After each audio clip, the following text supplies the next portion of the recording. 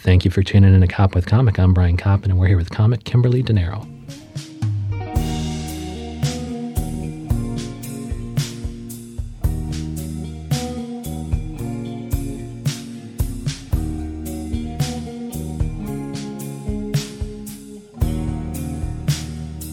Kimberly DeNaro, how the hell are you? I'm great. How are you? Oh, good. Yeah, thank you so much for coming in on this cold day. Of course. And then where can people see you do stand-up comedy on stage in New York City, and where can they find you online? So I produce 2 shows, one at the Lantern every third Wednesday of the month. Was that Greenwich? Yeah. Okay.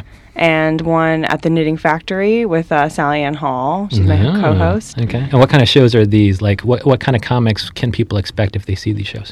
So the one at the Knitting Factory is called Left Breast Comedy. We book all women and non-binary comedians, and we also have drag.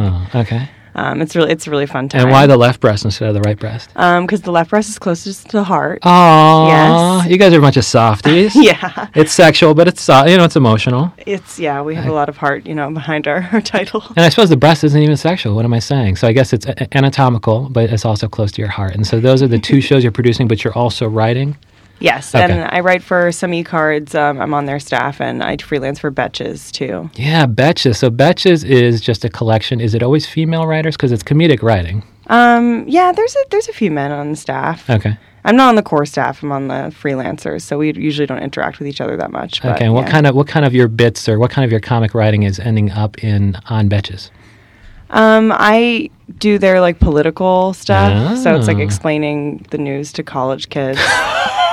And so, if I'm a college student, how are you spoon-feeding today's news to me? I mean, most of the time it's very liberal, one-sided, if I'm in control of it. But. And so, because, so are you trying to dumb it down? Like, if you were to take the Green New Deal or something like that, how to make that funny? Well, yeah, you're like, hey, girl, it's the Green New Deal. What's up? Bunch of free stuff. Yeah, exactly. Okay. That's pretty much what it is. And so your politics are on the left? Yeah, okay. I would say that's pretty fair. And is that stuff making its way into your act? Yeah, I mean, if I'm doing a show in North Carolina or something, and they say don't do anti-Trump stuff, then I won't. But, okay. Most of my shows are in Brooklyn or in the Village. So it's pretty safe. And I would think that so many comics are doing it though that you don't have the trouble of people getting pissed off, but you might have the trouble of other comics on the bill stepping on your same Trump jokes. Yeah. What is a Kimberly DeNaro Trump joke? Oh boy, the pressure's on. You can't ask a comic to tell a joke like that. But how can you make a Trump joke fresh? I think it's more with any political joke. I think it's not really about bashing the supporters at all, because that's when people get kind of fiery. Yeah. It's more focusing on, what's wrong specifically with Trump. Yeah. And there's a couple things you could choose from. Yeah. There's a few for sure.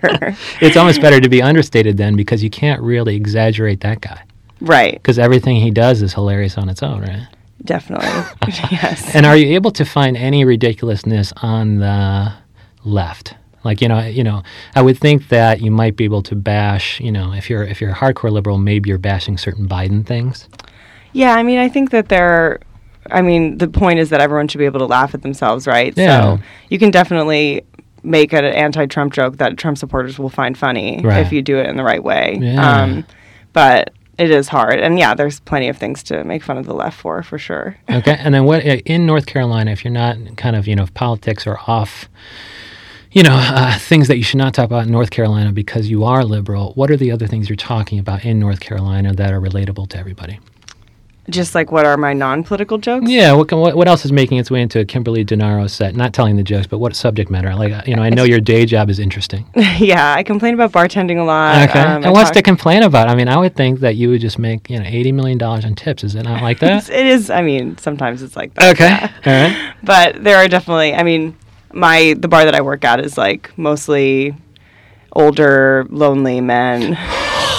Oh, no. And there's a definite sexism involved in just, between the male bar, like my tweet that we were talking about earlier about male bartenders versus female bartenders. If you have a male bartender who has like suspenders and lavender bitters, everyone's like, oh my God, you must be a genius. You're a mixologist, as you say. Right, exactly. But if you're a female... It's like, hey, can you smile? Can you put a smile in that vodka soda? And it's like, oh my God. And so in between taking their big tips, you have to deal with the sexism that's taking place. And a lot of that is age-based at a cigar bar. Yeah, sometimes. Okay. I mean, it's not as bad as it definitely used to be, I'm sure. And no one is like grabbing asses and stuff. But yeah. Are there better bartender situations out there for something like that? Like I know I work at WeWork, and a manager there went to work for The Wing, which I think is an all-female workspace. Yeah. And so, and I think that was owned by WeWork at one point, although they recently spun it out.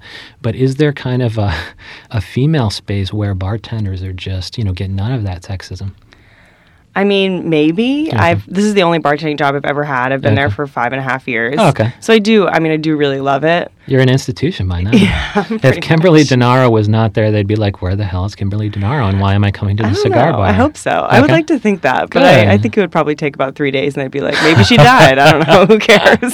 She trained somebody who's also good, who can also pour drinks. I always say the thing about bartending is that no one would realize that you set yourself on fire until they need another drink. No one pays attention to you until they need another drink. They'd be like, what's that fire over there? It's probably a flaming shot of some sort. And then that kind of stuff, the bartender-based experiences that you have, is that making its way into your stand-up act?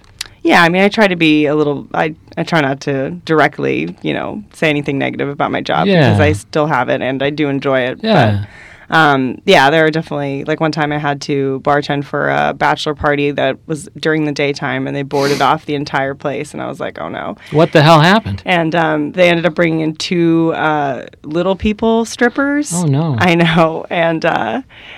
this was at your cigar bar? Yeah. Somebody rented the space so that little people strippers could make a living. Right. I mean, they seemed fine with it, so I was like, okay, I'm not gonna, disparage their job if they're into it. But I was like, God, this is weird. And my boss was like, make sure no one throws them. And I was like, what is happening? Yeah, that was a Wolf of Wall Street bit where they're like, is it okay to throw the little people? No. It's like, well, I mean, if it's in the contract, as a former lawyer, man, you can put a lot of cool things in a contract, sure. And then, are there certain things about bartending that you enjoy that make you good at being a stand-up comic? Like, do you add... are you telling jokes on the job? I mean, are you making people, happy with each drink and every experience? And that's kind of also why you enjoy stand-up, because you want people to leave better, in a better mood than when they came. I think that there is a certain element of bartending and maybe stand-up that you sort of have to put on a different persona. So I think... For a while, I tried to be an alter ego bartending, which was Tracy from Miami. And she's just so happy to be here. Oh, she just loves everyone and everything. And did you keep that up sincerely for a while? For a while, yeah, because I got a bad Yelp review. And instead of dealing with it like a rational adult, I deal with it by being very passive-aggressive, over the top, crazy. That is a funny joke. So is even that story, the fact that a bad Yelp review led you to create, what's her name, Tracy from Miami? Tracy from Miami, yeah. I mean, do you tell a joke about how that happened? The fact, because I also like that you were honest in that you didn't deal with the Yelp review perfectly. I guess it was still creative and constructive, but it's like I abandoned that alter ego pretty quickly, which means maybe I should have dealt with this Yelp review in a little bit more of a healthy fashion. Well, I think that people who leave negative Yelp reviews will all go to hell. I don't think there's any situation in that leaving a bad review is appropriate. Yeah. Because it's not like you're leaving a review for the establishment. You're just ruining someone's day. Did they single out Kimberly Denaro? Yes, they. What did they say? Are you able to say what they said? It was like... It's probably hilarious. You probably make 15 hilarious jokes about it, so you made lemonade out of lemons. It was all about my attitude, that I wasn't happy enough to see them, that I didn't go overboard to, smile out of my tits or whatever the fuck It's a cigar bar. Yeah. I almost think there should be a little bit of... I don't know, just professional, somber. If I walk into a cigar bar, it's not going to be Tracy from Miami who's going to be greeting me. Well, that would be bizarre. It's not like we're in Times Square. We're not at Bubba Gump Shrimp or something. Exactly, though. But that's the difference, because the male bartenders would never have gotten that review because they just sit there stoic. Sometimes they don't even look up from their phones when people come in. But I have to, do a huge cartwheel into a hug and, set streamers out of my ass for their Sprite and vodka. And is there anything else that, you would think that pouring a fucking beverage shouldn't mean that you have to do all those other things. Like, is the lack of smile preventing me from pouring a fucking drink? Not at all. Yeah, it's weird what people expect from servers, because if you get into, like, most people that I know, when they get into a cab or an Uber or something, if the driver starts talking to them, they're like, oh my God, please stop. Yeah. But, the second someone sits down and they're alone at the cigar bar, especially because it's a lot of people alone, they want my entire life story. It's very weird that, like, I owe them that just because I'm giving them a drink. Yeah. So I've started making things up. But so do you have a sanitized, scrubbed down version of your former life? Yeah. Okay. I mean, what the problem is, when I'm honest about it, they'll be like, where are you from? Where'd you go to school? And I'll be like, I went to NYU. I studied writing. And they'll be like, oh, well, I guess that didn't work out. Oh, no. And it's so weird that people assume that just because you're bartending that you must not be doing anything else. No, you just live there. No, you're writing for betches. You're getting your stuff out there. I mean, I technically have 4 jobs. So good. I'm only there 2 nights a week, and it's very odd. So that people are like, oh, well, I guess you're just bartending forever then. And what else do you want? You're going to go to law school? And I'm like, no. It's like I do stand up and I write sweet comedy. And is there any other part of, do you find that experience to happen in non-bar situations where women are treated differently from men? Like, where are you? And I guess you're Brooklyn. And so are you, it probably might not happen as much in Brooklyn, but where are you noticing sexism elsewhere? If at all.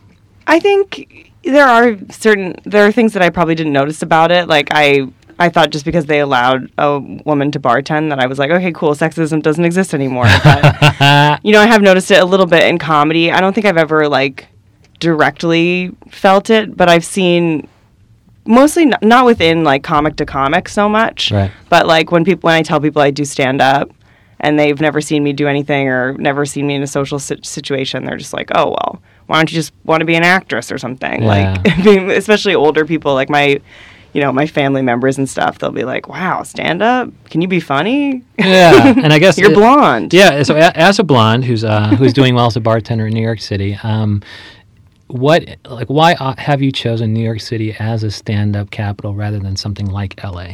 Because LA is, of course, awful, but certain people want to move there for certain opportunities, right? I moved to New York for college, okay. So I've lived here since I was 18. Yeah, NYU. Yeah.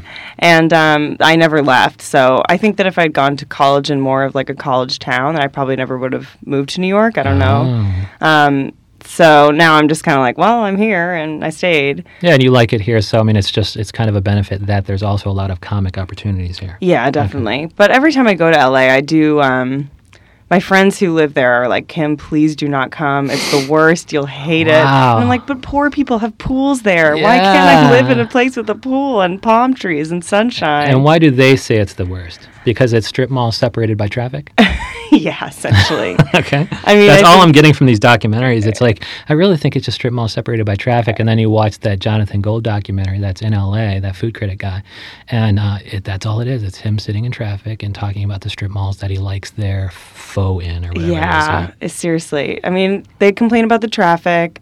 They complain about how it's like, if you have a friend, like if we live in Brooklyn, a friend that lives in Harlem, it's like, okay, we probably won't see each other that much, but you'll still see each other enough. Yeah. And there it's like, the neighborhoods are so far and spread out and separated that you might as well just be in another state if you live in a different neighborhood. Yeah, it's like, oh, you're moving to Echo Park. I see, right. see you never, right?